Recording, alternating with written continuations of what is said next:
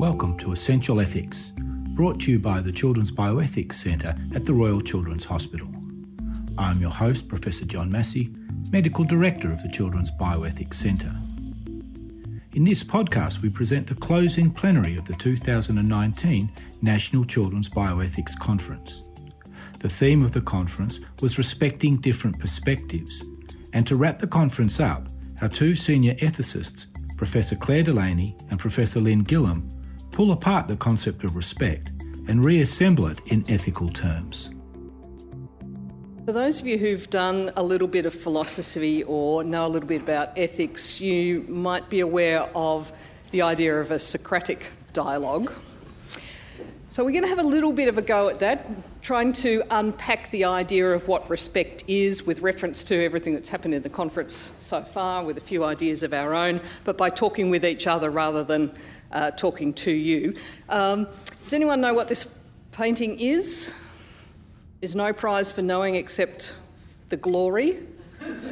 Socrates. Good, Socrates, that's what we want you to think. Actually, it turns out to be Aristotle and Plato, but the point I wanted to make was that in the Socratic dialogues written by Plato, Socrates is one of the characters, and frankly, Socrates is a bit annoying, to be perfectly honest.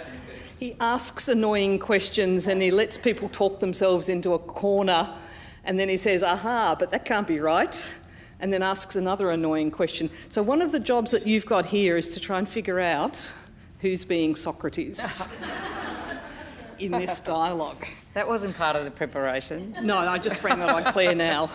Okay. So, this is what we're going to have a chat about. The basic idea of respect, what that means as a concept. In fact, Hugo and I started talking about that over lunch. And then what respect means when the going gets tough. Have we got an audio clip for that? Oh, no. Sorry, we don't have the audio clip of when the going gets tough. If anyone would like to sing when we get there, that's the one. Thank you. And in particular, we're thinking about disagreement, conflict, and situations where people are behaving badly. What does respect look like or mean there? Okay, so first of all, my first question is, why are we talking about respect? I mean, it's the conference theme, but... Yeah, why is it the conference theme? So probably if you did a word search, respect would be one of the most common words used in the ethics literature, and we're respecting things all over the place. We're respecting autonomy, we're respecting parents' wishes, we're respecting privacy, confidentiality. And we talk about those other things, but this core concept of respect we kind of pass over, and one of the, I think, the interesting questions is whether that word respect actually means anything at all, and if it means something, can we turn it into a useful concept? So that's where we're going. So that makes me think we could start by thinking about what respect means in everyday life, because that might be easier. Yep. So when I was thinking about that, I thought, well...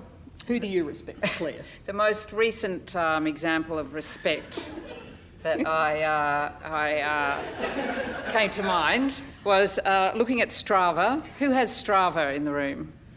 Just a couple. I'm feeling sidelined already.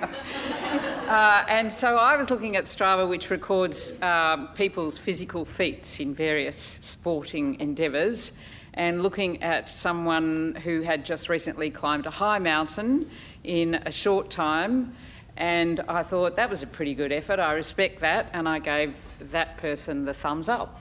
That's respect. Yeah, is it? Is that respect?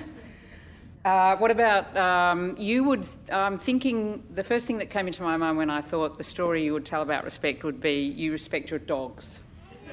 Yeah? Do I? And so, do I respect my dogs? So you may or may not know that I love my dogs very much.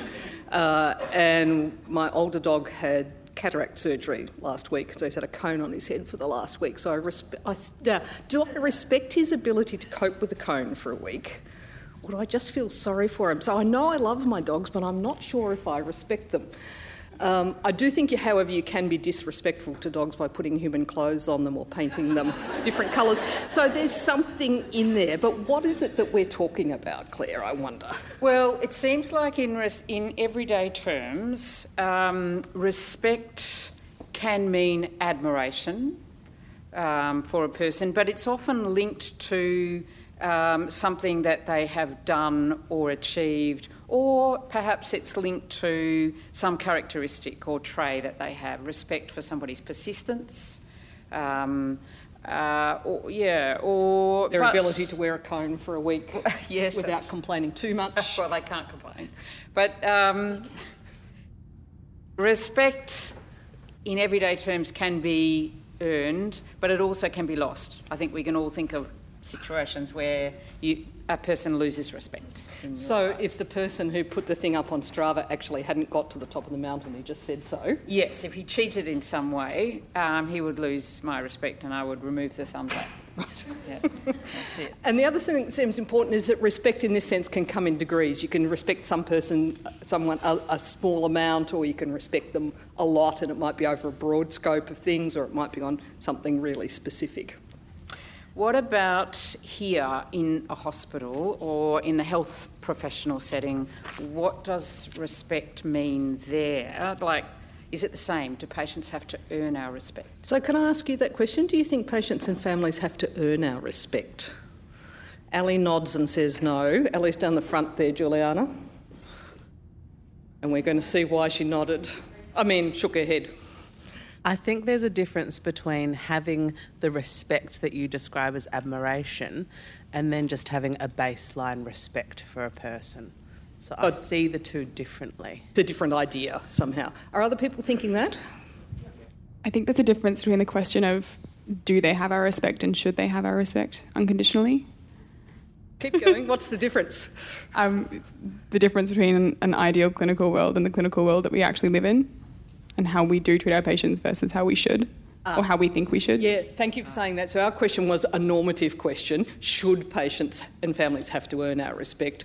So we're not asking what really happens, we're asking in an ideal world what should be the case. So maybe the difference is in hospital, when we talk about respect, we're basically talking about acknowledgement of a certain right. So or acknowledgement of our duty towards patients. So when we're respecting patients, we're acknowledging we have a duty to care for them.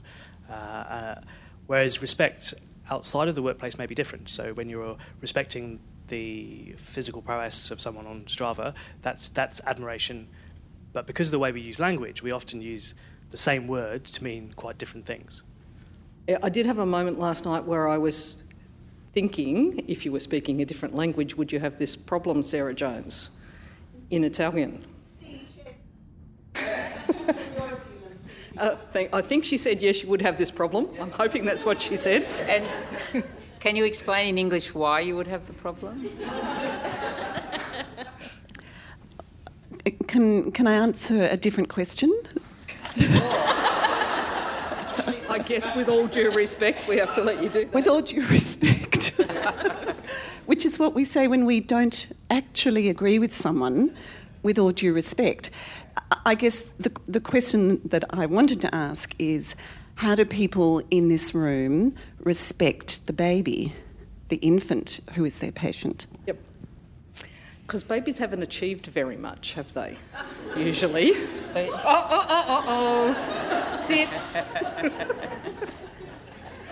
So can you respect children and babies? Yes. Is that a meaningful concept? Yes. Does anyone who's nodding want to put Yes. words around that nod? I've got the microphone, so while somebody else puts their hand up, I think respect is sometimes about acknowledgement. So it doesn't necessarily mean that you have to be marvellous, but sometimes respect comes with acknowledgement, acknowledging the presence of the baby, the importance of the baby. So Claire, do you want to pull that together for us, or are we waiting for someone else to have a say? I think Juliana's Are you running. asking me to say something that's dangerous? I was just going to add to what Juliana said, and I think perhaps there's an element of the context in which you're sitting in adding to the meaning, giving definition to the respect. So you might not respect a parent just because they're a parent, but in the context being that you're a medical practitioner and someone is a patient in the room, you're respecting that dynamic. Yep. And one. I think respect is almost like an innocent until proven guilty. You start by respecting someone until you don't, until they do something. It raises the really interesting question of could patients lose our respect? And what would that mean? Oh, just quickly before we get onto that, this just expands on what was just said. I think you can vehemently disagree with someone and still respect them. Yeah. Yes. Yep. And I was going to say the same thing, Lynn and Claire, which is that I think respect is about acknowledging the humanity of the people that we're working with, I mean, the patients and their families. And I was thinking about the case of the twins who'd been abused that we heard earlier. And even if you knew that the father, or you strongly suspected the father had done it, we still owe him respect. Now, is that a big claim? We still owe a father who physically injures his children respect. I was just going to say, I think that we still owe him some respect as a human being, but he almost automatically will lose some of our respect as a father. And so it might be more difficult to continue to conduct ourselves in the appropriately respectful manner, and that's for some people at some times. But I think that that's part of a professional role, is that we need to continue to behave respectfully, even if it's not our innermost emotion. So can we hold that thought of behaving respectfully? We want to come back to that in a little. Hugo wants to. I think a part of this problem is really a problem of terminology and semantics, that the word respect is trying to do too much, because we do owe people things. They have rights, they have responsibilities, they're entitled to identity, and so on and so forth. So that they're owed, but that doesn't mean the same thing as respect for somebody's achievements.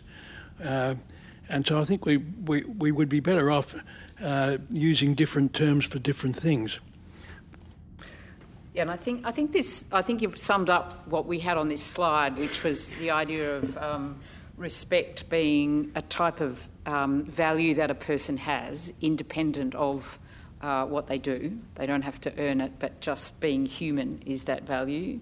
So in that sense, respect is shared.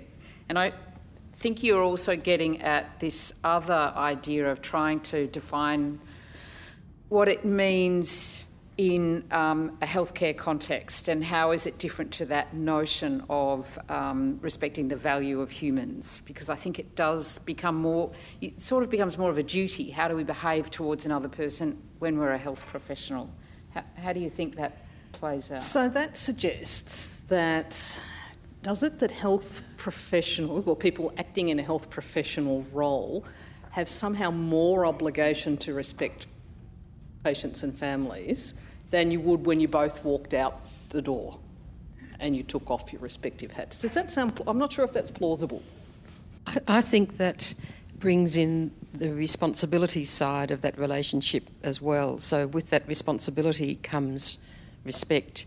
So, for example, of the father who may have injured his twin children, the respect you owe him may not just because he's got his own intrinsic value as a person, but we heard that he was probably abused when he was a child. We don't know what intolerable stress that family might have been under with 3 small children under the age of 2. As I whispered to my neighbour, and we whispered to each other there, but for the grace of God go I. We've all been fairly near that point of wanting to do something to our kids when they've driven us up the wall, but most of us are able to hold back and not do it. So there has to be, and that's the understanding side of it. There's a responsibility and an understanding side that I think you have to hold as a health professional, as well as that basic respect for humanity. So it sounds like you're agreeing with that idea that there's something special about the health professional relationship that raises the bar a bit. I think it's also obviously context dependent, because I could run into a patient's parent at Woolworths, and if we were going for the last Cadbury chocolate bar, then I don't owe them the Cadbury chocolate bar because they're my patient. But I think in the situation where I'm interacting with them as a health professional, then it's different, because there's also a power gradient, and the fact that I have a level of expertise in that engagement that is different to in the Woolworths situation means that I am duty-bound to I guess, deliver a higher level of respect than I might be otherwise. So in that context, you would owe them the chocolate bar? Correct. So that's why we drew thick and thin arrows. But why is there an arrow going from the family back to the health professional? Do they owe, what sort of duty do they owe us? Lynn? Yeah, well, look, all right, I've been sticking my neck out over the last few days. You ready, John? I'm not sure that they owe any.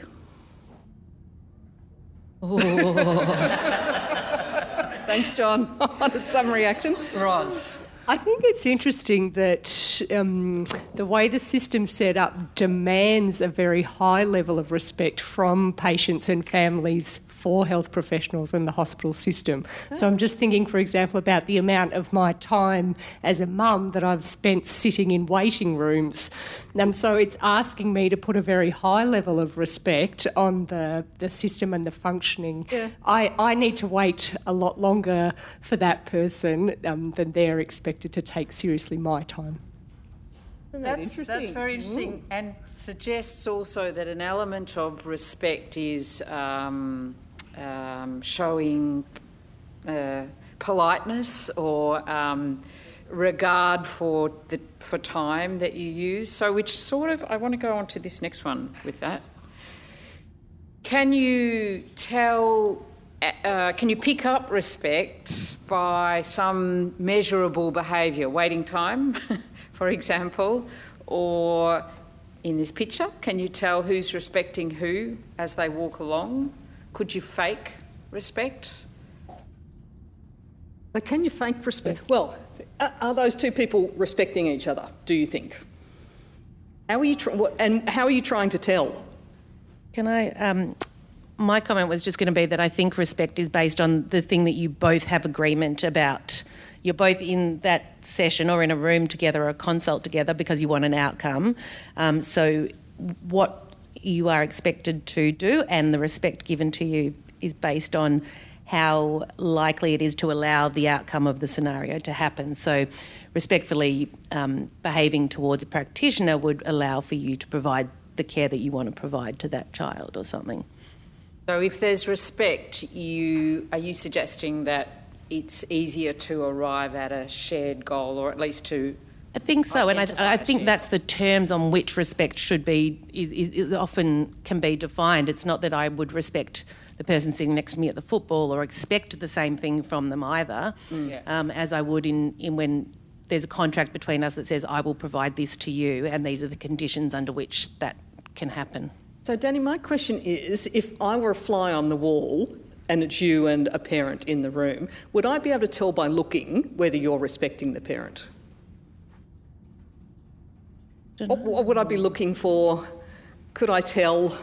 Probably not by looking, but by observing like the interaction. Yeah, that's what I'm asking. What would I see that would tell me you were respecting them?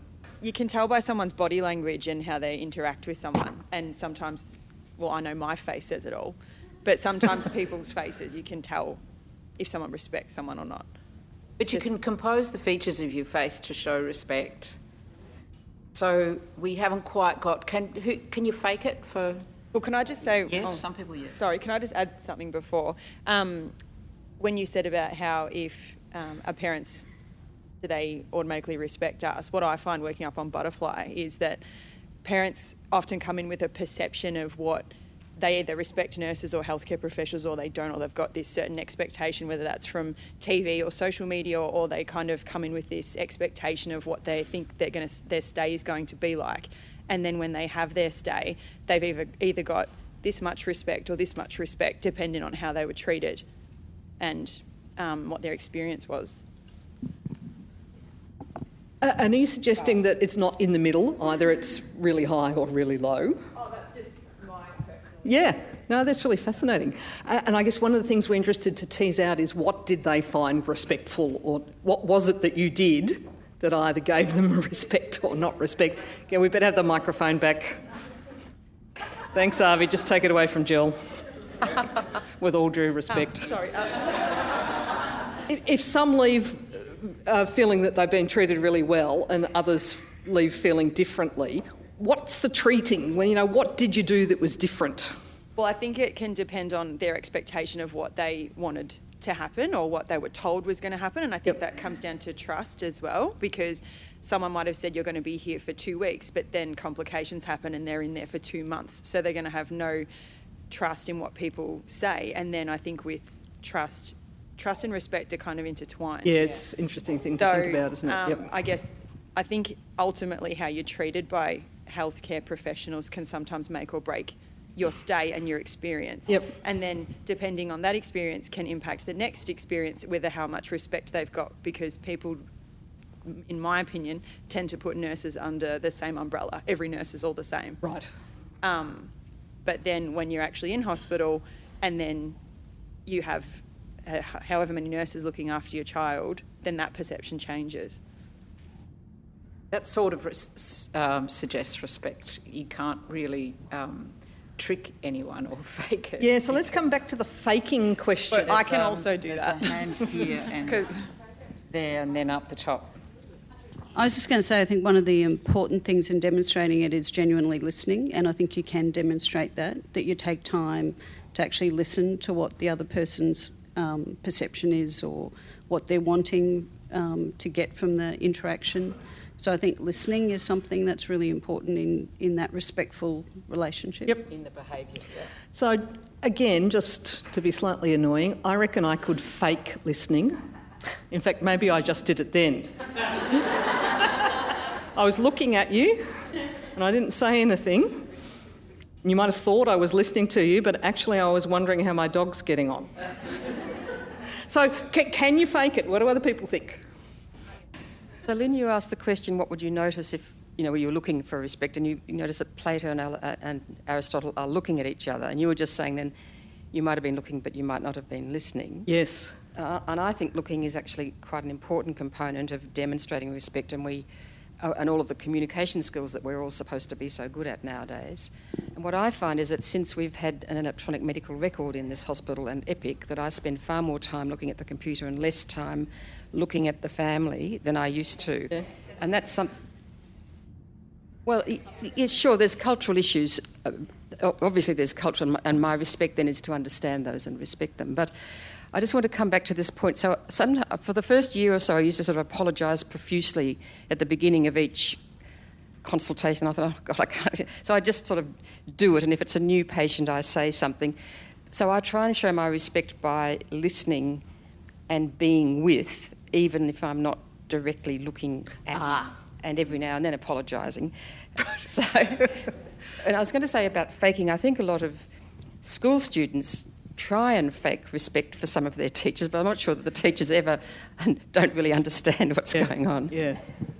So there's been a hand at the top. I have a microphone. Sure, go.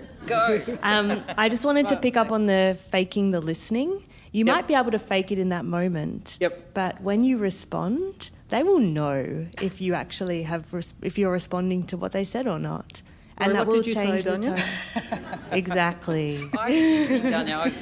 So I think that actually you can't fake the real listening, because what they have said should be influencing the tone of the rest of the conversation. Right, okay. So I could only fake it for a few seconds and then I'd get caught out. Perhaps fake it momentarily, yeah. So, yep.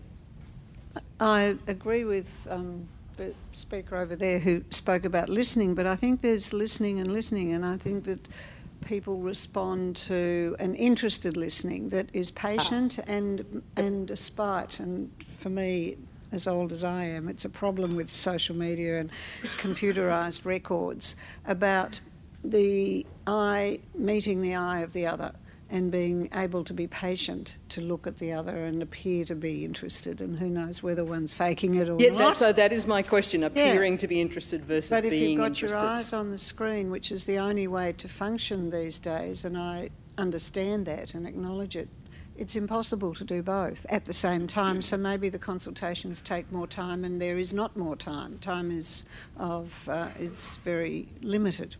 So we're talking about the environment being a challenge to respect. Now, we had Daryl and Ken. I guess coming back to a point that Hugo made, I was sort of thinking about the Latin origin of the words respicio, and I was kind of looking up what that meant. And so it does have multiple definitions, some of which include kind of looking at, some of which include caring for, some of which include respect. But another definition, which I think is really salient to this discussion, is it's often translated as to consider. And so considering, I think, includes not just listening, but actually holding someone, in your mind. So in terms of faking that, I think that's a hard thing to fake, because you need to listen to someone, to achieve that, to consider them properly. What was that phrase? Hold someone in your mind. Yeah, that's my definition of consider, No, but I liked think it. consider's a nice way of defining respect for this discussion. I think you can definitely fake it, and in fact I teach faking it, because I think Hugo taught me that good clinical medicine's about pattern recognition, and it's not uncommon in a clinical encounter. You know within 30 seconds what's going on. But you have to have an internal voice in your head saying, show them that you're listening, let them talk, don't interrupt, all the things we've been taught, and that's good clinical medicine. We should all do it. But there's a natural impatience, so you've got to maintain the gaze, try to have an internal voice saying, let them know that you're listening, you're respecting, you're giving them space, even though you're impatient, you know what's going on, you know what you're going to say next, but you've got to give them time and space to be felt respected. So, Darryl, we must chat sometime about whether communication skills training is potentially evil. I think sometimes it can be for bad rather than for good, but that's another topic for another time. I was nodding vigorously when you asked the question, can you fake respect? Because I can think about situations where I've done it. But then when I think about those situations I was in, I was faking it because I felt that I owed that person some respect. So in faking it, am I actually providing respect to them by giving them... So we were wondering if you can fake it till you make it, or is faking it making... So you're saying by faking it, you are... By faking it, you're making it. Because if you didn't have a level of respect for them, you wouldn't bother faking it. And is that sort of what you're saying, Darryl? Yeah. Following on from that, I think you can fake it until you haven't made it. That it's when that respect really breaks down that it becomes impossible to fake it any longer. Yeah. I think that's a nice one, because I think faking it by going through the motions, you can actually develop that respect. But if you go through the motions and you don't get through to the development phase inside your head, perhaps that's what you're talking about. Yeah. We've got a couple. I'm just a bit lost, because I don't know why you would want to fake it. I don't understand the premise. Keep going, Zoe. Well, I feel I resonated a fair bit with what Darryl's saying about, I think it's in a busy, chaotic consult, which seems to be most of mine, in the end there's this kind of sense of endurance on behalf of the parent, myself and the kid, having got through everything and whatever we've needed to do and so on. And you need two-way respect with that, including my apologies over fumbling and looking at Epic and saying, oh, sorry, I used to actually look at my patients. I'll try a bit every now and then and so on. But I've never felt that I've faked something. Yep. I don't know, maybe it's a personality thing, but I just find the question really interesting. Is this what you're getting at? That there's an attitude in there? From my point of view, we've heard a little bit about this idea of shared humanity and considering and holding people. And to me, it kind of comes back to this idea of empathy as a basis for having respect. So if you can consider someone and see the world through their eyes, then I think that's a good baseline for respecting someone. And so I think we heard about that with the father who may or may not have inflicted injuries on his child. There was still a degree of empathy for this man's situation as a person and a human, which is quite different from the action which was undertaken.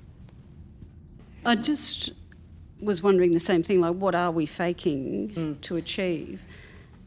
And this probably isn't correct either, but I wonder if it's something about doing the right thing. So we respect people by doing the right thing by them. We mightn't like them, we mightn't like what they have done, but at the end of the day, we want to achieve the best for them, do the right thing by them.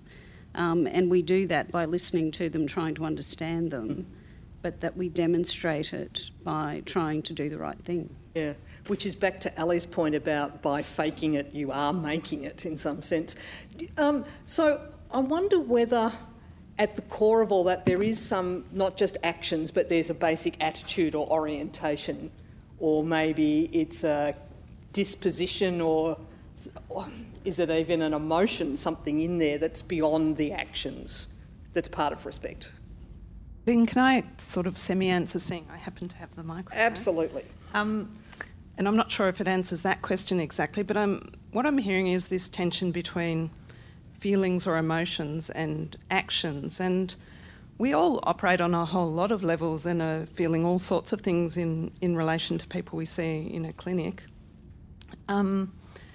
So really respect, it's not exactly faking it, but you might be having all sorts of responses, emotional things, triggering things of your own, feelings of irritation, annoyance, all sorts of things. But that doesn't mean then that your actions need to be non-respectful, or that you're faking it if you show a basic amount of respect.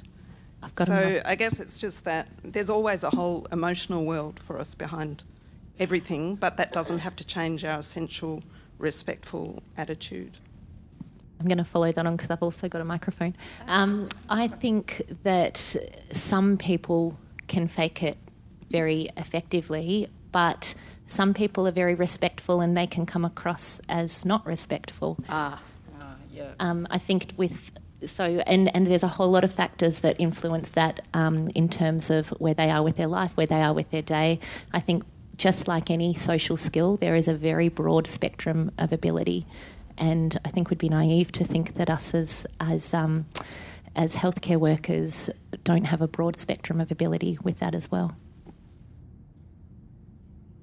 I was wondering, kind of based on that distinction between attitude and actions, if it would be useful to distinguish between respecting somebody and treating somebody respectfully. I imagine that if I'm thinking, okay, I'm going to fake it, I'm going to, pull off this internal thing where I just don't respect this person at all, but I will compose my face exactly the right way. I will actively listen. I will treat them very, very respectfully, do all of the right things, and, the mask never slips. I don't know if that would it might constitute faking respect, but I don't know whether that would constitute, displaying respect or treating respectfully.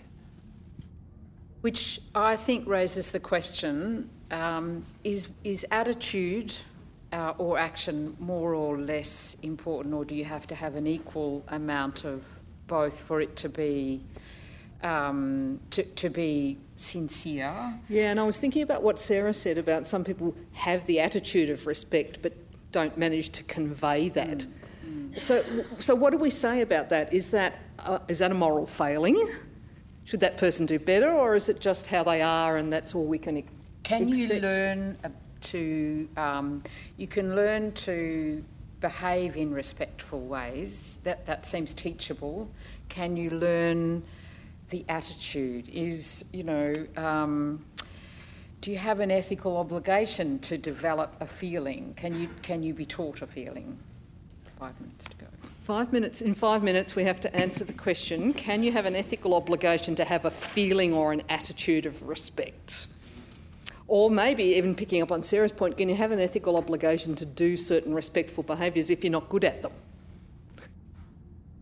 Any thoughts? Well, I was thinking that what we haven't talked about is self-respect. And self-respect is highly relevant because if you have self-respect, then you can respect others. And it's back to the old principle, treat other people the way you'd like to be treated yourself. And if you have self-respect, then you'll know what to do. Yeah, Claire and I've been chatting about self-respect, so thank you for raising that. Lynn and Claire, this just takes it back to the clinical encounter. If you have a parent yelling at you,